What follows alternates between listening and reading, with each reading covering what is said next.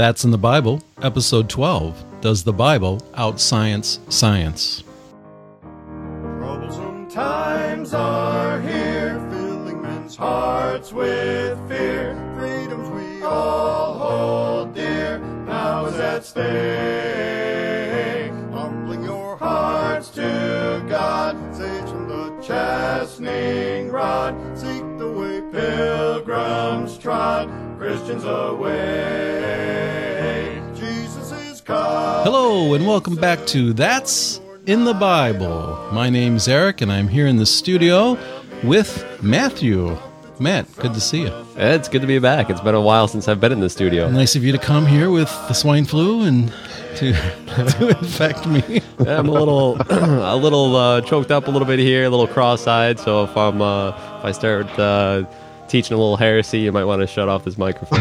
All right. Well, I can reach over there and grab it pretty quick, so be prepared.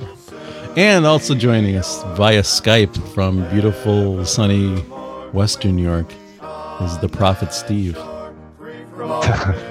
Well, this is one time I'm glad I'm not in the studio. I don't think that swine flu can travel through the airwaves that way. So, yeah, it's something. You got some kind of cold, huh? And I thought I was feeling it today even before you got here, so hopefully it's not any of that stuff. Yeah, you can't blame me.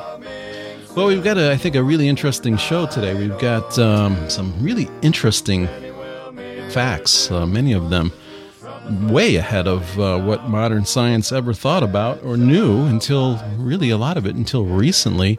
But it was found in the Bible many thousands of years ago. And that's just fascinating. So we'll be taking a look at that. So if you have a Bible, we encourage you to go ahead and get that and follow along with us. And particularly if you have a King James Bible, you'll find that to be the most accurate. Right, Steve? Amen. Steve, what have you been up to? Oh, I've just been hanging out. My wife and daughter are away helping my mom and dad, who are not doing well right at the present time, and helping them out with my brother and sister. And I'm left here holding the fort and taking care of the dogs and trying to behave myself. So that's about all I'm doing. All right, and what kind of dogs were those again? I have two Shelties. Shelties. They look like little collies or something, right? Yeah, it's actually their own breed. They're Shetland sheepdogs. And they're supposed to be the smartest dogs. The reason why I have them is to make up for me. Well, I've seen your dogs in action, and at least one of them, I don't know, maybe both, they can do some pretty cool tricks.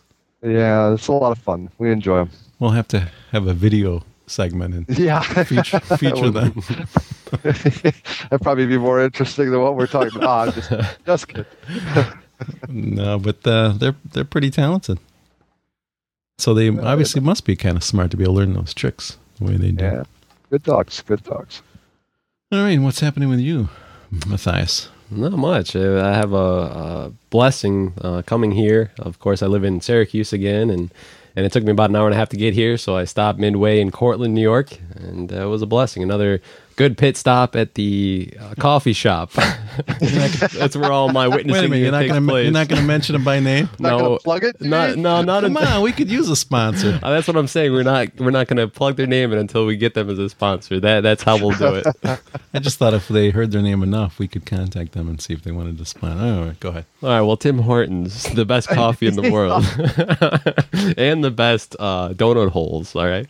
But anyway, I drove up and gave the girl a scripture track, and it was a gospel track. It was a blessing. She's probably about my age, in the 20s, and she didn't seem like she was too happy or anything like that when she was taking my order, and I gave her the money, and so I gave her a gospel track, and she's like, "Oh, I was wondering what that was in your car," again to my scripture signs, and I said, "Yeah, those are scriptures, and I said, this is a gospel track, and she's like, "Oh, I just had somebody just a little while ago in my house talking to me about all this, because I want to know." And so she was real excited. She wanted to know, what church I go to. I told her it's in Syracuse. Gave her my track that has the address of the church there in Syracuse, and I told her we actually started a good Baptist church there in Cortland. One of our ministries, we start churches. And so told her to contact, that the church I go to and get a hold of them. And I, gave her a little bit of the gospel, and she was just real excited. So it was a blessing to be able to witness to her. And it's just there's a good book that I read called Divine Appointments, which I truly believe in, that the Lord has certain times that the Lord brings. You see that also in Acts chapter 8 with Philip the Ethiopian eunuch. I mean, he's reading out of Isaiah 53 about Jesus Christ, being led to the slaughter, and the whole thing is that was a divine appointment. And I truly believe that she's being worked on, and I was just able to be led out there, used as a vessel. And what a blessing that is when we actually see that take place, that the Lord used you in that spot. Amen. Yeah. Amen. Yeah, it's nice to get a positive reaction too, For once, yeah. Well, I mean, because it always doesn't. And a lot of times people just say thank you. Right. Often they'll say thank you, right, and take a track. But it's always nice that the Lord, brings you upon those moments. But you were faithful in doing what you were supposed to do too. Well, you know how the flesh is. You're like, I'll just get the coffee and just get out of there. She doesn't have the time. And if I would have, she probably would have glanced at those scripture signs, would have been like, man, if he just would have gave me something, then I would have known for sure, So I would have never known and wouldn't have had that blessing without. So yeah, amen. Amen. All right, well, let's go ahead and get started. We have a quote for today, and Matt's going to bring us that. So here we go. Matt, take it away with our quote of the day. All right, well, this is a quote from William Lyon Phelps, which is president of Yale University. He was president around the early 1900s of Yale University there. And this is what he said, I quote, "I thoroughly believe in a university education for both men and women, but I believe a knowledge of the Bible is more valuable than a college course without the Bible." Amen. And that is true. I forgot who brought it up. It might have had even nothing to do with a biblical reference, but I remember someone talking about, without the Bible, just having the education, the knowledge, you really kind of turn them into like mad scientists, with no morality, no knowing of right or wrong. You get what happens with Nazi Germany, during the Holocaust, where they very smart people, but they were demonically smart about it, as they performed experiments on twins and did all kinds of horrible things, when the Nazis were in power, and really science just kind of ran amok there, and it was scary.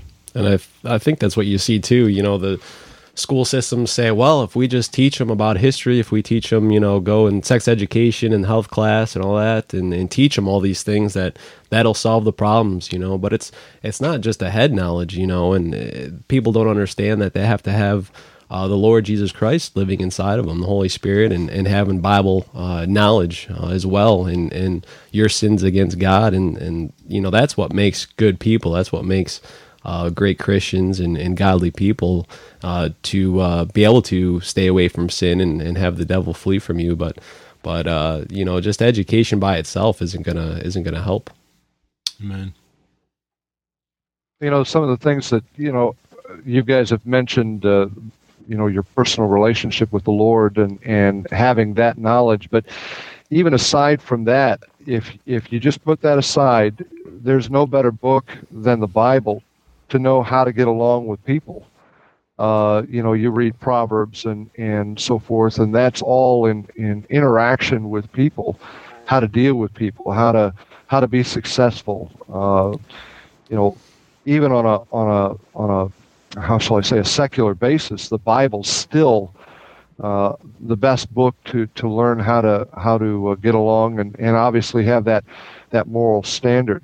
And then enhanced upon that would be obviously having the personal understanding or personal relationship with the Lord Jesus Christ, which takes all that and gives it meaning and gives it purpose.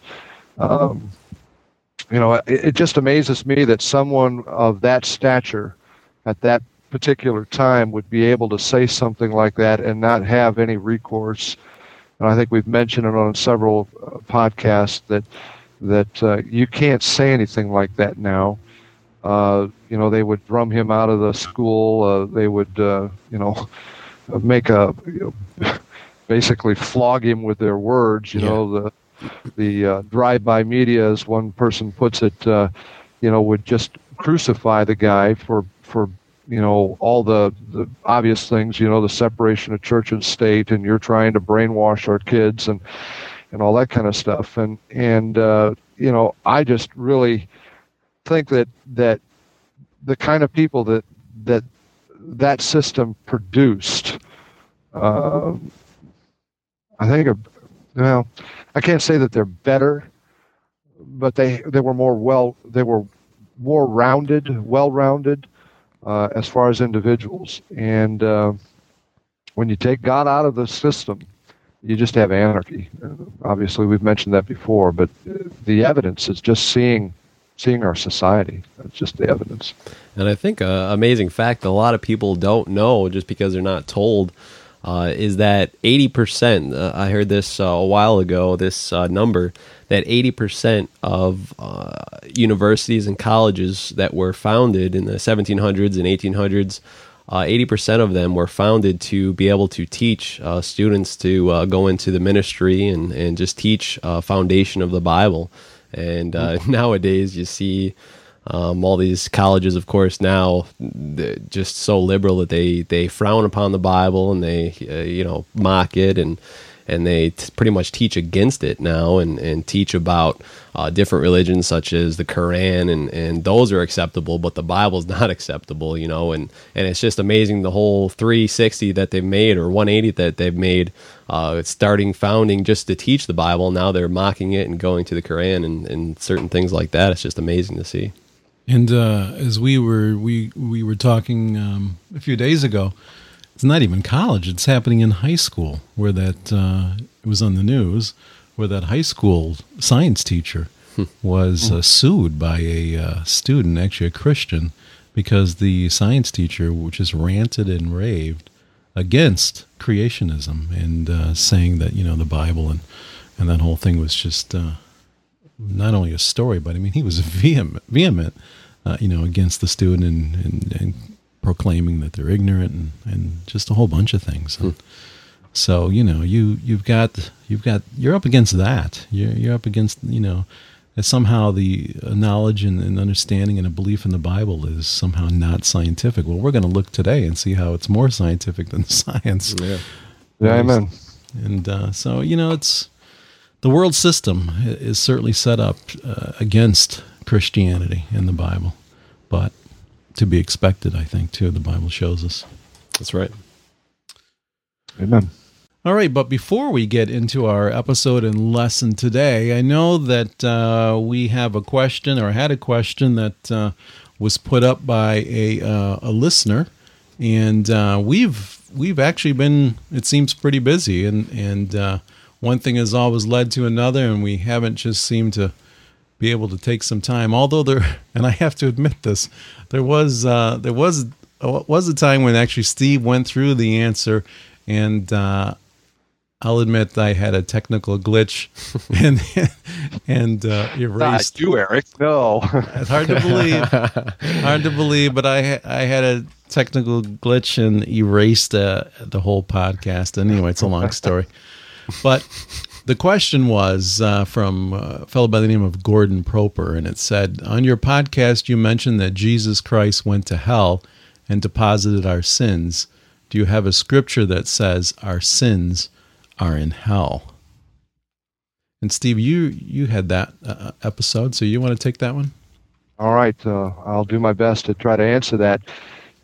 I don't know that the answer that I'm going to give, and I'll just say this up front, is going to satisfy this listener, because I believe what he's looking for is a specific verse that says exactly that. There's a lot of things that in the Bible that aren't said exactly, but they're still true, and there's still evidence for it. It's just that it doesn't say it exactly. I mean, whether it's talked about in the scripture that we're supposed to teach. We're supposed to teach our children and so forth, yet there's no verse in the Bible that says we ought to have a Sunday school, yet we have a Sunday school. There's times when God talks to us about getting things right with Him, and churches have a time and a place for us to do that. It's not specifically mentioned in the scriptures, But we have what we call in Baptist churches called an altar call, where we go forward and we publicly publicly in front of people, but yet silently take care of the issue that's between us and God. And that's not in the Bible either. But yet there are things that are biblically sound, yet don't have a specific verse. There's probably other things that I could say. I can't think of them right off the top of my head. But there's still things that can be said that don't have a specific verse. I mean, if you think about it, God condensed everything he wanted to say that was relevant in being said in a book of 66 books. And, if he tried to put everything in there, it would be so big that we wouldn't be able to carry it around. We wouldn't even read it. So what I want to do is I want to introduce the reason why I believe what I said from the Scriptures. And what I said was, I believe that Jesus Christ went to hell, which we've already shown that from the Scriptures, and that he deposited our sins in hell. If you have not heard that podcast, I encourage you to go back and listen to it, so that it'll give you some framework or some background as to why I'm giving the answer the way I'm giving it. But if you take your Bible and turn to Isaiah chapter 59, Isaiah chapter 59, we'll begin in verse 1 and verse 2. It says, "Behold, the Lord's hand is not shortened that it cannot save, neither his ear heavy that he cannot hear. But your iniquities have separated between you and your God, and your sins have hid his face from you, that he will not hear." What I want you to see from this is that our iniquities and our sins have separated us from God. That fellowship we cannot have with God because our sins are egregious to him. He is pure, he is holy, and we are sinful and ungodly. And therefore, that fellowship that Adam had once at one time, we cannot experience. The only way that we can experience that is to trust the Lord Jesus Christ as our personal Savior. Once that is established, then our sins are taken care of, and now we can have that fellowship with God. Now go to John chapter 1, and we'll see how those sins are taken care of. Those sins are taken care of by Jesus Christ. It says in John chapter 1 and verse 29, "The next day John seeth Jesus coming unto him, and saith, Behold, the Lamb of God, which taketh away the sin of the world." And it says that he takes away the sins of the world. There's other places where you run that reference, and it talks about bearing away, carrying away. That taking away is actually a removing of that sin. And when those sins that have separated us between us and God, Jesus Christ, when we call upon him to be our Savior, he takes those sins away. And of course, he does that through his blood. We have the forgiveness of sins through his blood. Now go to Leviticus chapter 16. Leviticus chapter 16. This is talking about one of the sacrifices. And Aaron has here, he's to take up 2 goats. And one of them is called a scapegoat. Leviticus chapter 16, we're going to read 2 portions of Scripture here. The first one being found in verse 8 through 10. "And Aaron shall cast lots upon the 2 goats, one lot for the Lord, and the other lot for the scapegoat. And Aaron shall bring the goat upon which the Lord's lot fell, and offer him for a sin offering. But the goat on which the lot fell to be the scapegoat shall be presented alive before the Lord to make an atonement with him, to let him go for a scapegoat into the wilderness." Now drop down to verse 21. And Aaron shall lay both his hands upon the head of the live goat, and confess over him all the iniquities of the children of Israel, and all their transgressions and all their sins, putting them upon the head of the goat. And shall send him away by the hand of a fit man into the wilderness. And the goat shall bear upon him all their iniquity unto a land not inhabited, and he shall let go the goat in the wilderness. Now that scapegoat is a type of Jesus Christ. That's what, in essence, what you're reading about. Obviously, it's a Lamb of God. That fills another type. But when he says, behold the Lamb of God, which taketh away the sin of the world, he's combining two different types here. One being the one of Abraham and Isaac, talking about the Lamb of God, and the other one being the scapegoat, which taketh away or beareth away the iniquities of the children of Israel into the wilderness. And what he did is he took those sins and he took them to an uninhabited place. You could say that place is a type of hell, if you wish. But he took those sins away so that they were no longer a burden to the people. Now take a look in 2 Corinthians chapter 5. 2 Corinthians chapter 5. When he did that, this is what transpired. For he hath made him to be sin for us, who knew no sin, that we might be made the righteousness of God in him. When he bore those sins away, he took them away, and he laid them upon himself. He became sin for us, that we might be made the righteousness of God in him. Now notice one more place, and then we'll make some summation here. Go to Hebrews chapter 9. Hebrews chapter 9. Take a look in verse 28. For Christ once offered to bear the sins of many, and unto them that look for him shall he appear the second time without sin unto salvation. Now here you have Jesus Christ not having sin, coming back the second time. And so he's first of all, he's taken the sins, he's borne the sins, he takes them someplace, and now when we see him coming back again, he doesn't have those sins with him. Now, there's a number of things that goes on here. I've heard it said, well, he said it was finished on the cross. I guess he doesn't really mean it was finished because he did a lot, there's a lot of other things he did. Well, let's stop and think about that for a second. After he said that on the cross, was it really finished? I mean, was it really finished? Because he went down to hell. We see that in Acts chapter 2.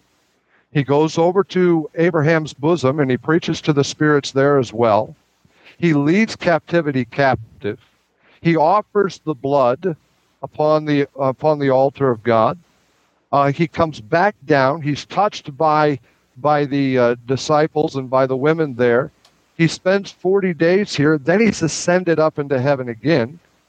And then he's sitting on the right hand of the Father making intercession for us. So if you want to say his job, that it was finished on the cross, then it really wasn't finished.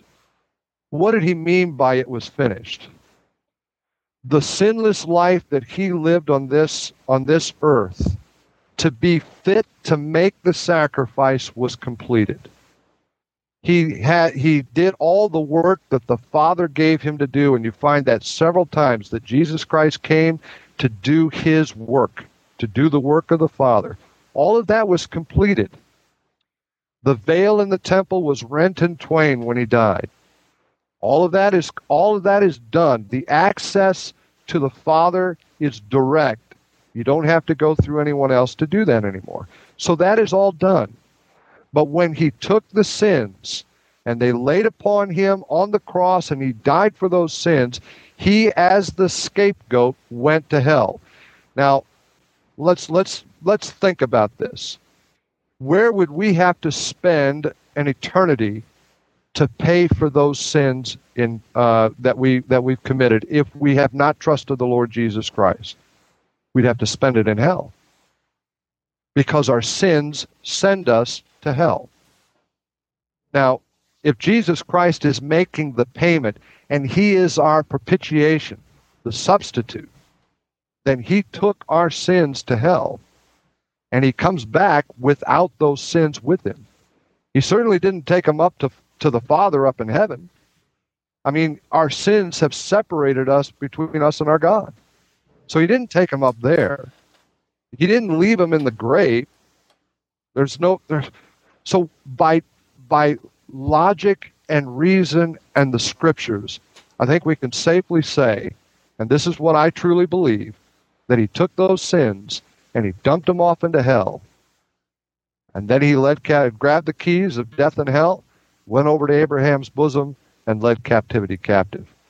Now, again, if you're looking for a direct verse that says he dumped the sins off in hell, you're not going to find it.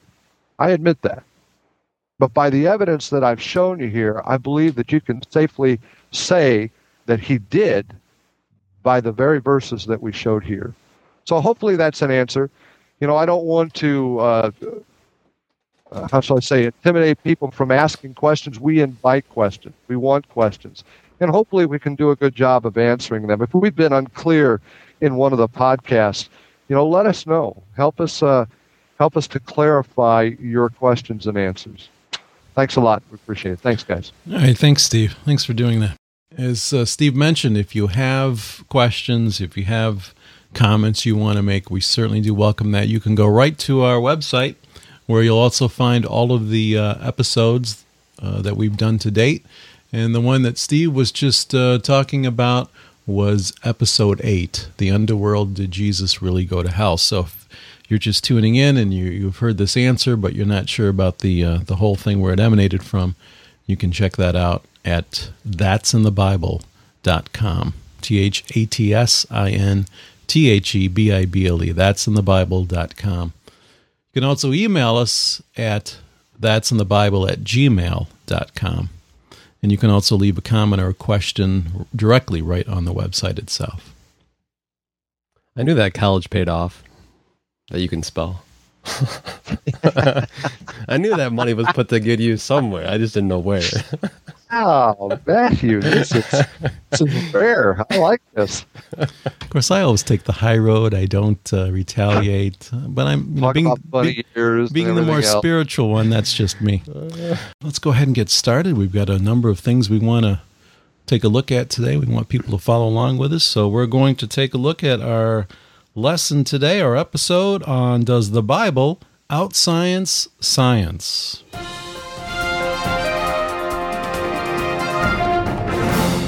All right, and today we're looking at Does the Bible Outscience Science?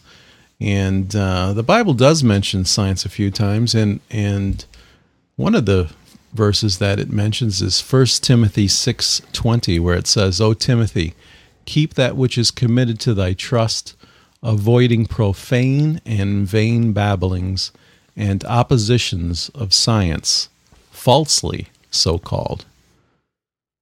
So there's true science and there's science falsely so called, and a lot of the opposition that Christians face and believers in the Bible face is really science falsely so called, and just springing to mind evolution, science falsely so called, and I'm sure we'll be doing a podcast on just devoted to the fallacy and myth of evolution. But one of if you take a look at science and where we've come from with science, one of the things about science is that it's always changing. It's what was science 100 years ago is superstitious nonsense today. In direct contrast to the Bible, which thousands of years ago has made pronouncements and revealed things that man didn't know about today. Here's an example. Bloodletting was popular in the United States of America when, for example, Benjamin Rush, who was a signatory of the Declaration of Independence, He saw the state of the arteries as the key to disease, and he recommended levels of bloodletting that were high. George Washington asked to be bled heavily after he developed a throat infection from weather exposure, and almost 4 pounds of blood was withdrawn, much of it without a doctor's supervision, and it contributed to his death in 1799. Yeah, and it's pretty amazing. I mean, it says that they bled him 4 times. This is George Washington, and that was in 1799. That was just 200 years ago. They were bleeding people, and the president of the United States. I mean, they practically bled him to death. And the amazing thing is it wasn't until the early 1900s that a man named Dr. Lister discovered that the blood provides the body's immune system.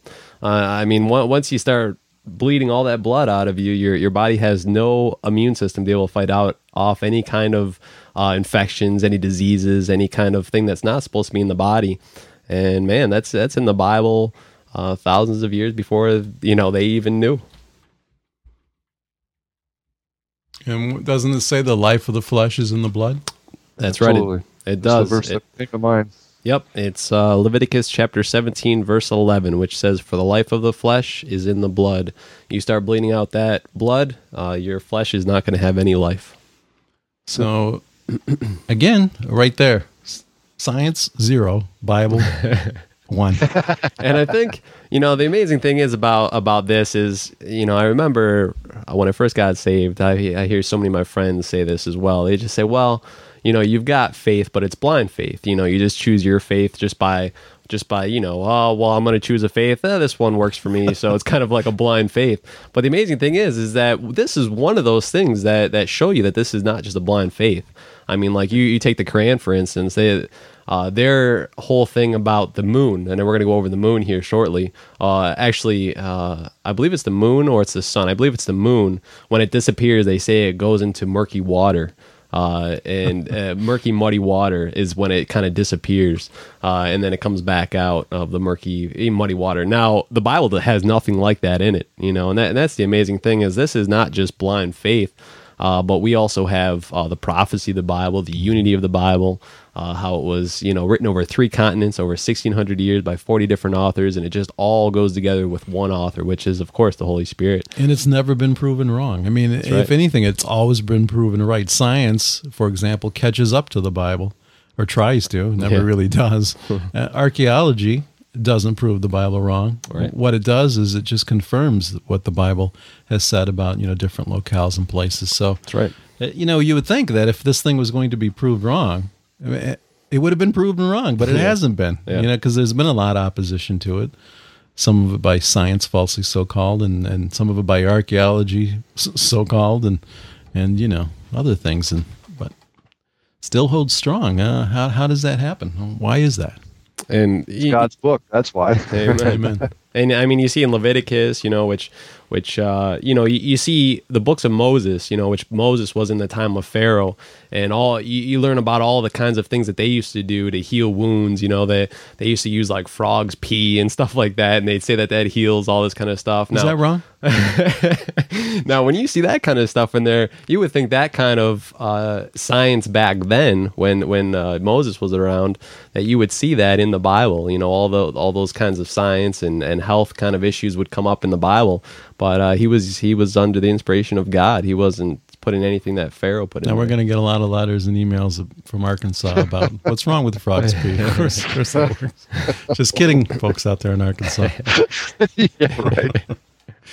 Well, let's take a look at another one here in Job 26, verse 7. Again, that's Job chapter 26, verse 7. And it says, "He stretcheth out the north over the empty place," which is probably a whole study in itself, "and hangeth the earth upon nothing." You want to comment on that, Steve? Well, it's just amazing, that at one point the thought was that they had some strong man by the name of Atlas was underneath holding up the earth, and the Bible written even before that time, had the earth hanging on nothing. I think there's some ancient societies that thought it was held up by turtles or things along that line. But God had it right before all these other civilizations had anything, credible to say. And obviously, as man was able to get telescopes up and to take a look at things and see how things were, and they finally figured out that God was right and they were wrong. And then when we went to the moon and they were able to, like you said, to look back at the Earth, they could see we are suspended out in space. We're hanging upon nothing. There were no turtles. No turtles, no big atlas underneath the Earth. So again, thousands of years before, who knew? Well, the Bible knew. Bible knew. Here's another one, Isaiah chapter 40, verse 22. That's Isaiah 40, verse 22. And it says this, "It is he that sitteth upon the circle of the earth, and the inhabitants thereof are as grasshoppers, that stretcheth out the heavens as a curtain, and spreadeth them out as a tent to dwell in." But the main thing we want to focus on this verse right here is circle of the earth being a circle or round. Yeah, I mean, this is amazing. I mean, it's written in 700 BC, and it wasn't proven correct until the 1500s, and that's when Magellan sailed around the world, and that's 2,000 years later. I mean, the Bible's a little bit further, ahead than science, I would say. Again, Bible, correct. Science, they were worried about, sailing off the edge of the earth. Yeah. But if they had a Bible, they could have said, "Hey, circle of the earth, it's round. Come on, dummy." All right, let's take a look at another one that actually shows this point again, and this is New Testament, Luke 17, verses 30 and 34. That's Luke chapter 17, verses 30 and 34. It says in verse 30, "Even thus shall it be in the day when the Son of Man is revealed." Talking about the second coming. And in verse 34, "I tell you, in that night there shall be two men in one bed, the one shall be taken and the other shall be left." So how is it that in the day the Son of Man is revealed, and then it says, in that night? How is it day and night at the same time? Yeah. And that's the thing. I mean, they didn't know. They thought that the earth was flat, and there would be no way that it would be day and night at the same time. And again, this is written in 65 AD. How did Luke know that far in advance? And they didn't find out that the earth was round until the 16th century. I mean, it's just amazing. Steve, you're being quiet. I am quiet. You guys are doing a great job. This is great. All right, let's take a look at another one. Let's look at Jeremiah 33, verse 22. That's your Old Testament, Jeremiah 33, verse 22. And it says, "As the host of heaven cannot be numbered, neither the sand of the sea measured, so will I multiply the seed of David my servant, and the Levites that minister unto me." I mean, the reference it makes here is the host of heaven cannot be numbered.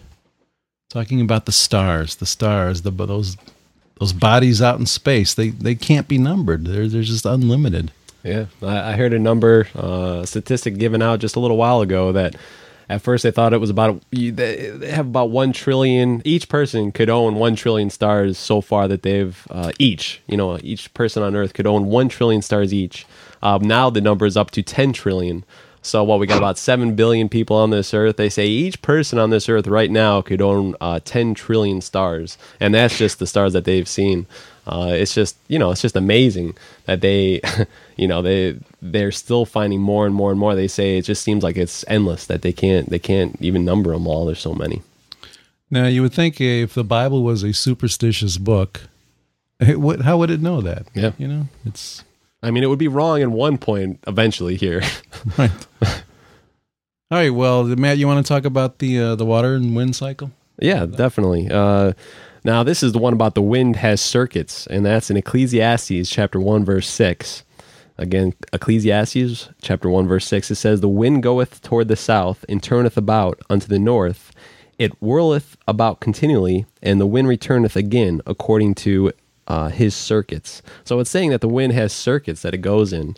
And, modern day aerologists and meteorologists, now they're just finding out that the wind travels in circuits. They truly don't understand everything about it yet, but they have just found out, and they're just finding out all these things about how the wind has its own circuits that it goes through.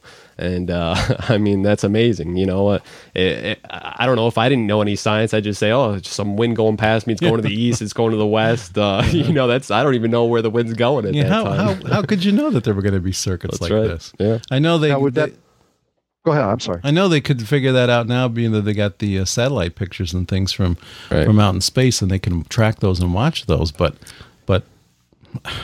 how is that possible? Right. Now, would you consider that being the jet stream?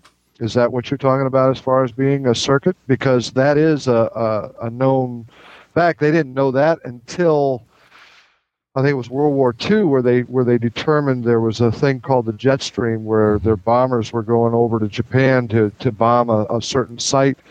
And when they came up to it, they weren't anywhere near their site because they had gotten up into the jet stream and were basically just standing still in the air. The jet stream was providing the lift for them, but they weren't making any headway. Wow. And that all of a sudden got the scientists to work on some things, and they found that they can be moved by, high pressure or low pressure, but that's still that jet stream is flowing in a circuit, in a stream that goes all the way around the earth, and there's a few of them. Yeah. Mm-hmm. And so the Bible was right long before these scientists ever figured it out. Amen. Now, that was in Ecclesiastes chapter 1, verse 6 that we learned about the wind circuits. Now, just in the next verse, Ecclesiastes chapter 1, verse 7, it talks about another one. And this is about condensation and evaporation.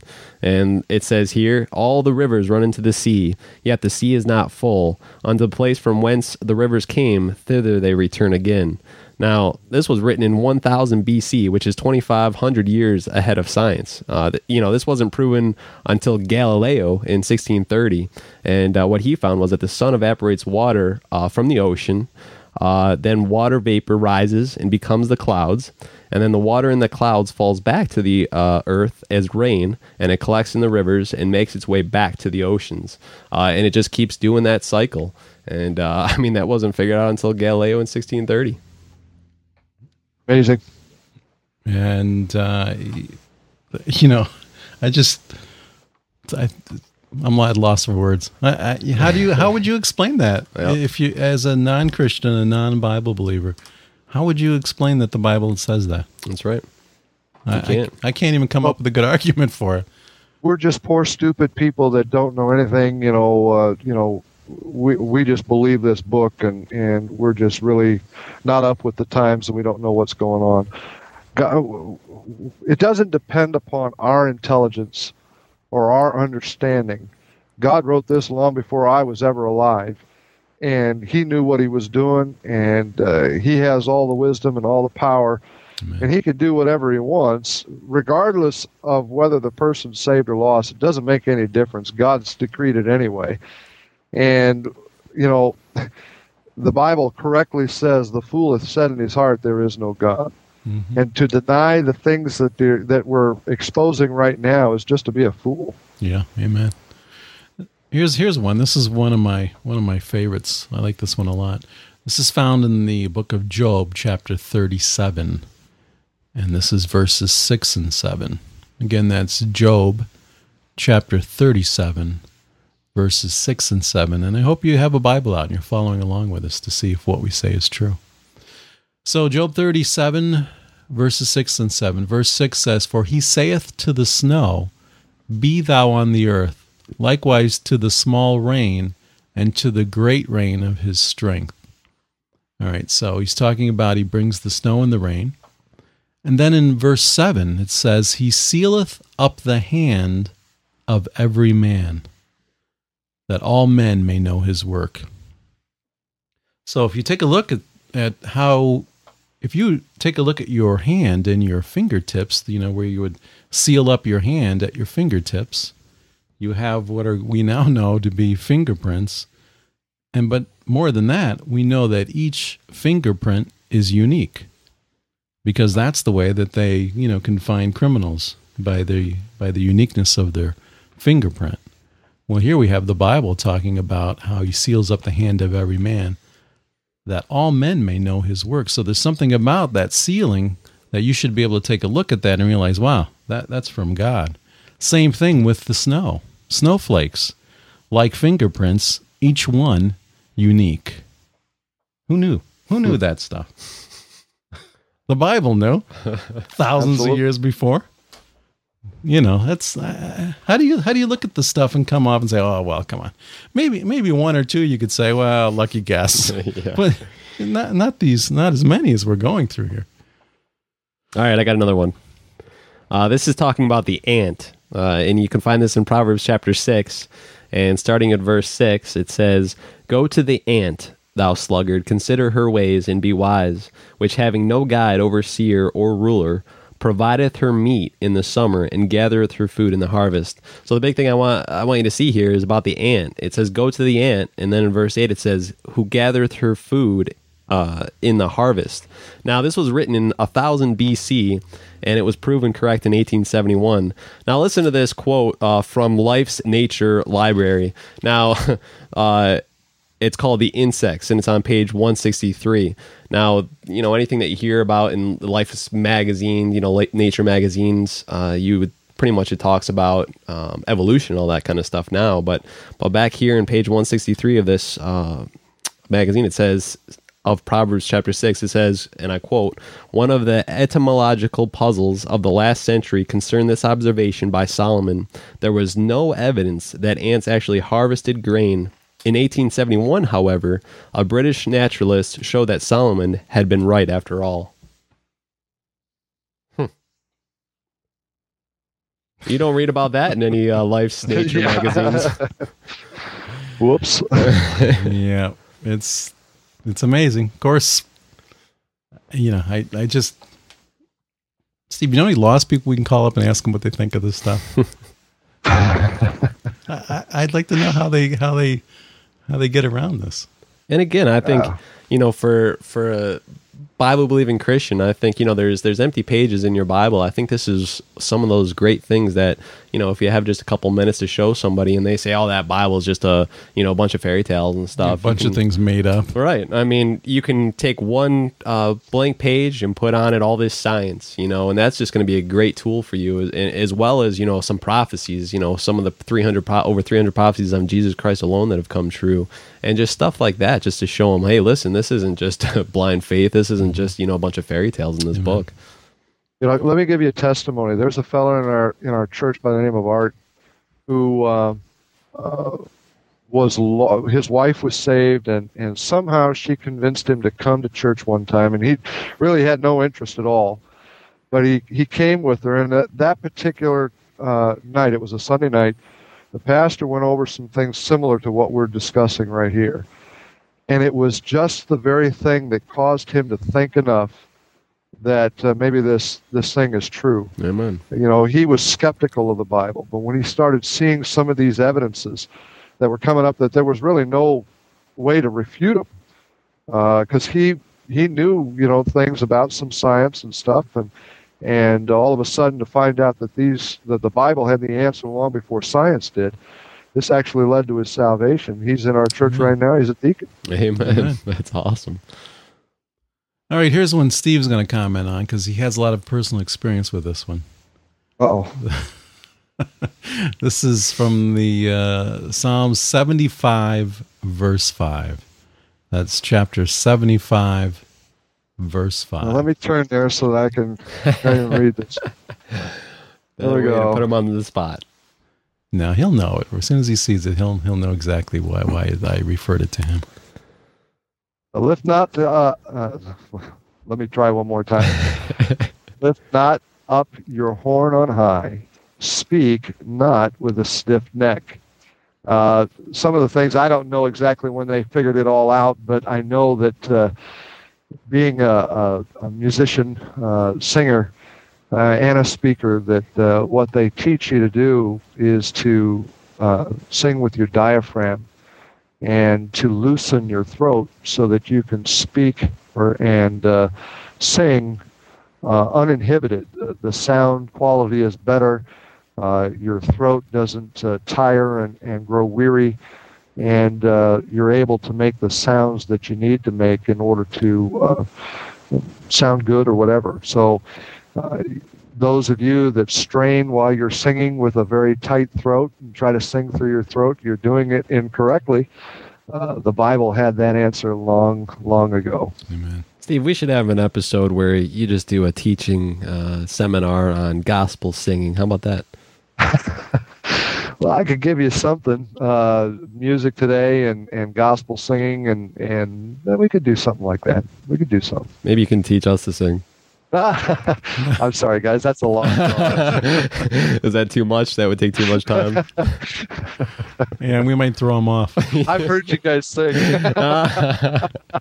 Yeah. Thanks, brother. Thanks, Steve. Way to lift up your brethren. Yeah, well, that goes back to the money, so. A joyful noise to the Lord. What's that verse? Absolutely. Anybody can sing and please God, so that's what you ought to do. Amen. All right, here's one. Leviticus 15:13. Leviticus chapter 15, verse 13. You know, in the Dark Ages in Europe, the Black Plague, when that was sweeping Europe, somehow the Jewish people got through with hardly a casualty. And one of the things that they determined that it was, number one, their diet. You've got all kinds of diet laws for the Jews. But also, it was determined that they washed in running water like surgeons do today. And Leviticus 15:13 says, "And when he that hath an issue is cleansed of his issue, then he shall number to himself 7 days for his cleansing, and wash his clothes, and bathe his flesh in running water, and shall be clean." You know, up until, modern times, they were washing in standing water that they used for washing clothes or whatever else, and it was, or they used it as latrines, and it's those became cesspools, and a lot of folks died. But if you followed the Bible, you would wash your flesh in running water. Yeah, and here in Leviticus 15, I mean, that was written in 1490 BC, and this was finally proven by Pasteur and Koch in the late 1800s with the help of the microscope and the science of bacteriology. I mean, without the microscope, they didn't understand what was going around. But what they were doing with washing their hands in a bowl of water every time that they were doing any kind of surgery or any kind of thing like that, they were spreading the germs like wildfire. And they didn't even understand that that's what it was doing it until they had the microscope and they could see the germs and the bacteria and all that kind of stuff growing.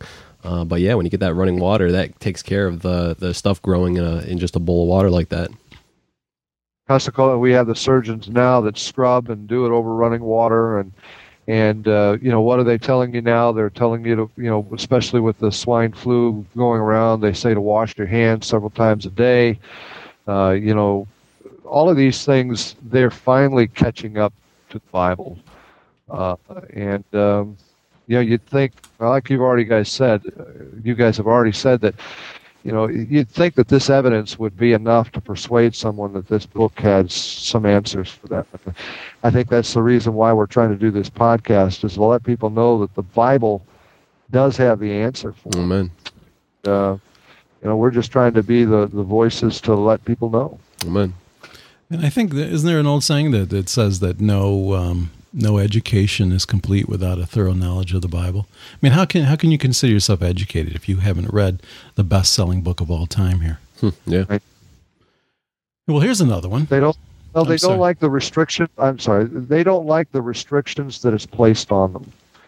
If they acknowledge the Bible as true, then they would, by conscience, feel obligated to obey the one that wrote the Bible. Right.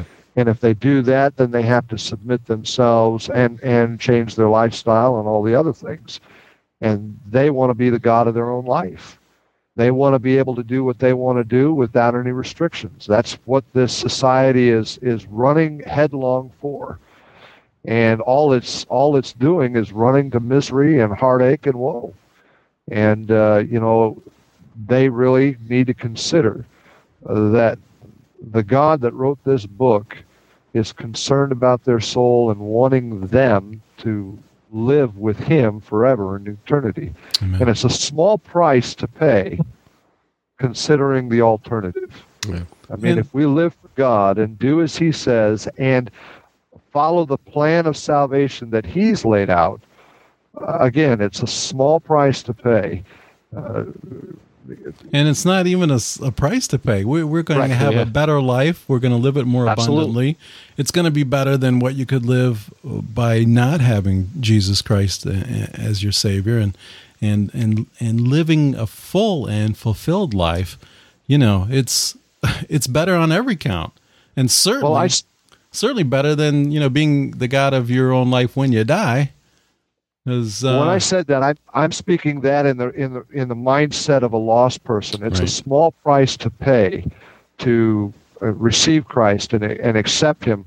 Obviously, they don't know that it's so much better for them. They don't know that, but all they see is the sacrifice of their lifestyle now. And be honest with you, that I thought when I first trusted Christ and I finally gave up, I said, "Okay, God, I'm going to live as a monk in a monastery, and I'm just going to be this hermit, never going to have any fun." But I was so fed up with life that I thought that's what I was going to have to live like, and little did I realize how much different my opinion was to the reality. Yeah. That life was much more fulfilling, that there was excitement and joy and peace that I'd never known before. But the price that I was willing to pay so that I could go to heaven, I figured, well, I'll just give up all fun and everything else. That's why I was saying that in the perspective of a lost man. But really, to have the joy and know that you're going to go to heaven when you die, to be able to spend eternity in a perfect place, to never have to sin again. Anything that you do will always be right. I mean, how could you trade that? Amen. How could you trade that for a little pleasure now that's only going to lead to ruin? Life is but a vapor, appeareth for a little time and then vanisheth away. Yes, it is. There's no doubt that there's fun in sin, but that's only for a season. Yeah, and even I think only for a season here on Earth, because you meet a lot of folks that indulge in sin, and I'm talking about lost folks here that it doesn't satisfy. They're still an emptiness, and they're still looking for that next thing, whether it's more money or more possessions or a new job or a new partner or that new car, whatever it is. They think that's the thing. If I just have that, then I'm going to feel better. I'm going to be satisfied. But none of those things bring satisfaction, and you can see it among the the so-called stars and the rich that it doesn't satisfy. That's why they go into the drugs. They get themselves all strung out, and they're just miserable people. To be honest with you guys, I see the end result of the sin and what it brings a man to. I mean, I go down to City Mission, I go down to another mission, and I see these guys and what sin has left them with, and there's nothing. And it's just heartache and misery. And to be honest with you, they still try to hold fast their integrity. What, if you would call that integrity, and they still, many of them, still won't trust Christ as their Savior, even in the condition that they're in. Mm-hmm. Amen. Let's do a few more. I know we've gone quite a few, but we could probably go here all night. So let's do a couple more. And here's one I think is real interesting. This is found in the book of Job, and we're going to look at chapter 38, verse 19, and verse 24. That's Job 38, verses 19 and 24. 19 says, "Where is the way where light dwelleth? And as for darkness, where is the place thereof?" In verse 24, "By what way is the light parted, which scattereth the east wind upon the earth?" Well, just looking at verse 19, where is the way where light dwelleth? It doesn't say, where is the place where light dwelleth, which you would think that if you're writing this verse to be contextually accurate, you're going to say, where is the place? Where is the place where light dwelleth? But it doesn't. The Bible says, where is the way where light dwelleth? And that's because light is always moving. It's never still. How did they know that? How does the Bible have this information? Yeah, and again, this is written in 1500 BC. And again, the book of Job is the oldest book of the Bible. And it wasn't proven right until Albert Einstein came on the scene. And again, how come Job didn't say, oh, this is the place where light dwelleth? I mean, we see light and we say, okay, that's where it is right now. Mm-hmm. We don't see it moving. But it makes the distinction. Where is the way where light dwelleth? That's astounding. And you can't chalk it up to the translators either, because that wasn't scientifically known in the day. Right. And then in verse 24, by what way is the light parted, which scattereth the east wind upon the earth? That you can part light, They found that you could part light with a spectroscope, but, at the time of this writing, way beyond what you would expect. All right, I got a good one, Dad. Okay. How about this one? This is ingredients of humans, what we're made out of. All right, and in Genesis chapter 2, verse 7, God says, and the Lord God formed man of the dust of the ground and breathed into his nostrils the breath of life, and man became a living soul. So the Lord says that God formed man of the dust of the ground. Now, here we go with another kind of ungodly magazine here. This was proven correct in 1982. Now, Reader's Digest, which doesn't really talk much about the Lord anymore, has an article titled How Life on Earth Began. Now, it stated that according to scientists at NASA's Agnes Research Center, the ingredients needed to form a human being can be found in clay. The article says, and I quote, we are just beginning to learn the biblical scenario for the creation of life turns out to be not so far off the mark, unquote. That's pretty amazing that Reader's Digest said that in 1982, that we're just starting to understand that the biblical creation is not so far off the mark. Well, science, falsely so-called, they're trying to catch up to the Bible, but they just are woefully behind. Probably never will. Well, can I give you one that they haven't caught up with yet, but whether they will or not, I don't know. Yeah, take your Bible and take your Bible, go to Psalm 148. Psalm 148. Now, before we read this portion of Scripture, I want you to get Genesis chapter 7. Genesis chapter 7.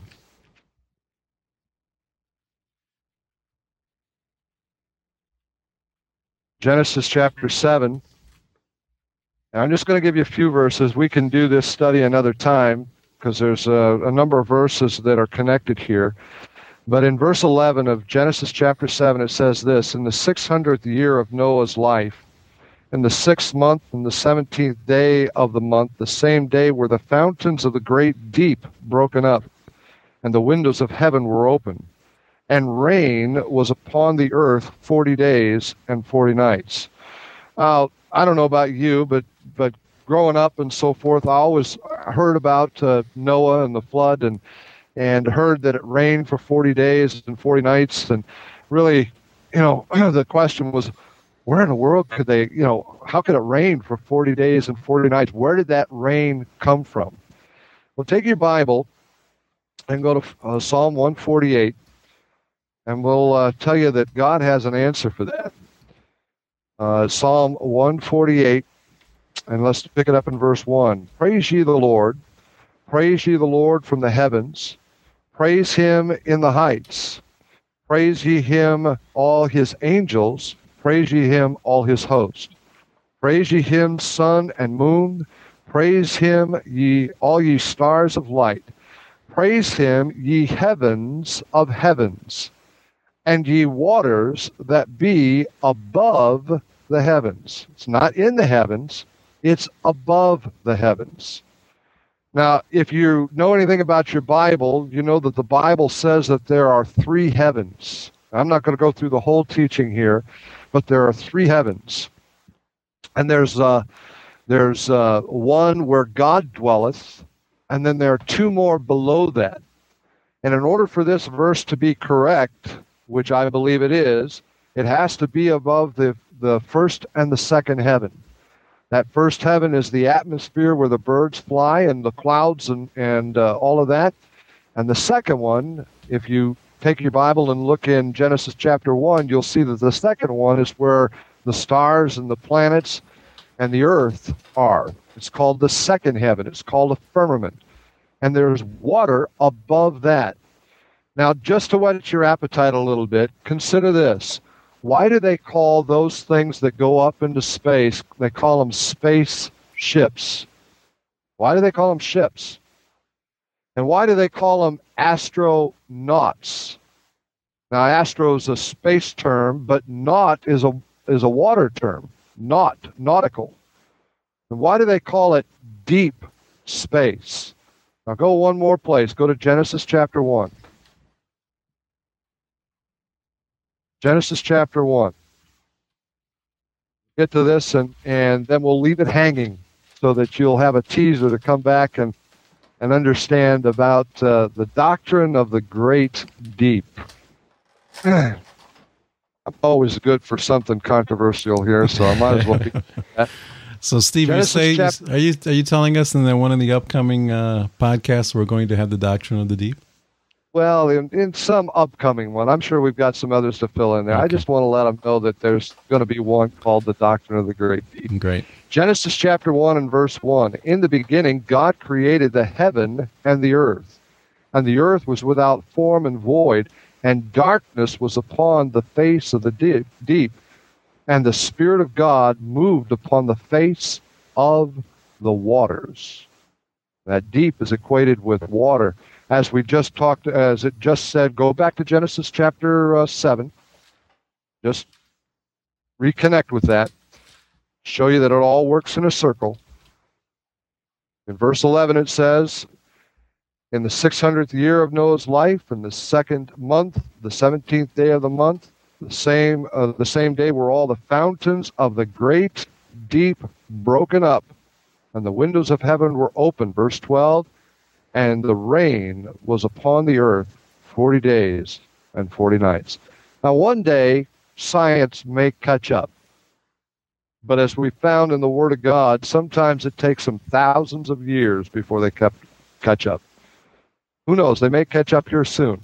With those modern telescopes, they may be able to see some water out there. But the Bible says there is. And that's just something for you to keep under your hat and think about for a little while. It seems like it's a lot of water out there. Yes, it is. Not just a few drops, but something that would dwarf the oceans. Yeah. So that's pretty interesting. So if you hear the news that they think they might see water out in space, you heard it first. You heard it first here.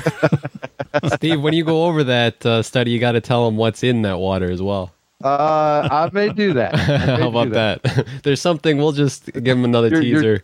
There's something. You're teasing them beyond the tease. There's something in that water that you'll want to stick around and hear what that is. Something big and Chris scary. was afraid of that one, wasn't he? Christopher Columbus was afraid of that one. Oh, yeah. They were saying he was going to get eaten up by it. Something big and scary out there. All right. Well, good show. Thanks again, everybody. It was good. Very interesting. Steve, while we're closing out here, we're going to have up on the website a picture that you sent me. You want to tell the listeners a little bit about that picture? It's at it's at our website at that'sinthebible.com. I work at a place. I'm a fabricator welder, and I belong to the IAM, International Association of Machinists and Aerospace Engineers, or Aerospace Machinists, or whatever, something along that line. I don't even know the name of my own. Apparently, it's not important. They had a poster up for the election, and that's the picture of that poster that you see there. Now, I want you to take a look at that poster real clear, real good, and see what it says. Now, I don't know if Eric's going to give the answer behind it. I want you to take a look at it. I don't want to give you the answer. I want you to take a look at it. And if we don't have the answer up there, maybe in a later podcast, I'll go through that answer more clearly. But I want you to take a look at that and kind of get a feel for what it really says. Now, I know they didn't intend it that way, so let me clear the union first.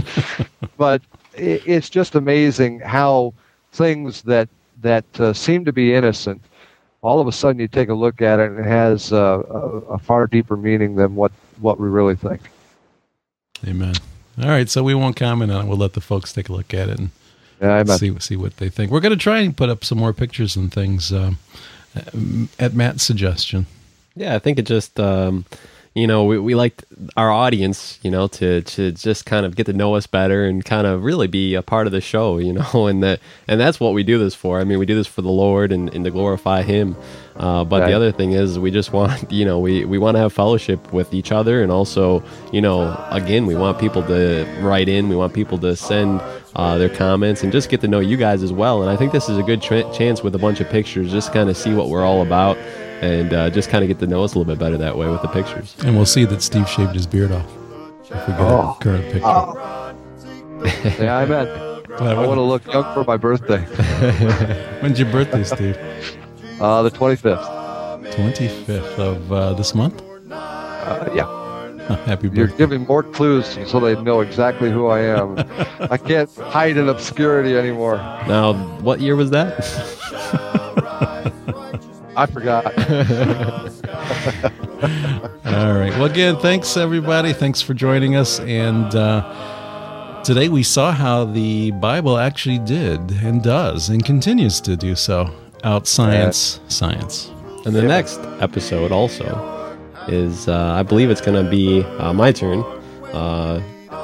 And what it's going to be on, I believe. We'll see. You got a title for this one already? He's priming the well. Now I had a bunch of ideas. I have a whole bunch of stuff that I want to go through. But I think my next episode is going to be... I see you guys worried. I see Steve over there. His eyes are lit up like, uh-oh, what is he going to go over now? But the title of this one is Water Baptism Needed for Salvation. Is water baptism needed or essential for salvation? All right, well, everyone knows the answer to that. Absolutely. Apparently, I know the answer to that. apparently, there's a lot of folks that don't know the answer to that or think they know the answer. But anyway, that sounds good. So you're going to do that one next, Matt? I will, sure. All right, so stay tuned. We're on a water theme here. Yeah. And then Steve will go over the Great Deep. How about that? Yeah. That's a good setup. All right, guys, we'll see you next time. Skies, going where no one dies, heavenward bound.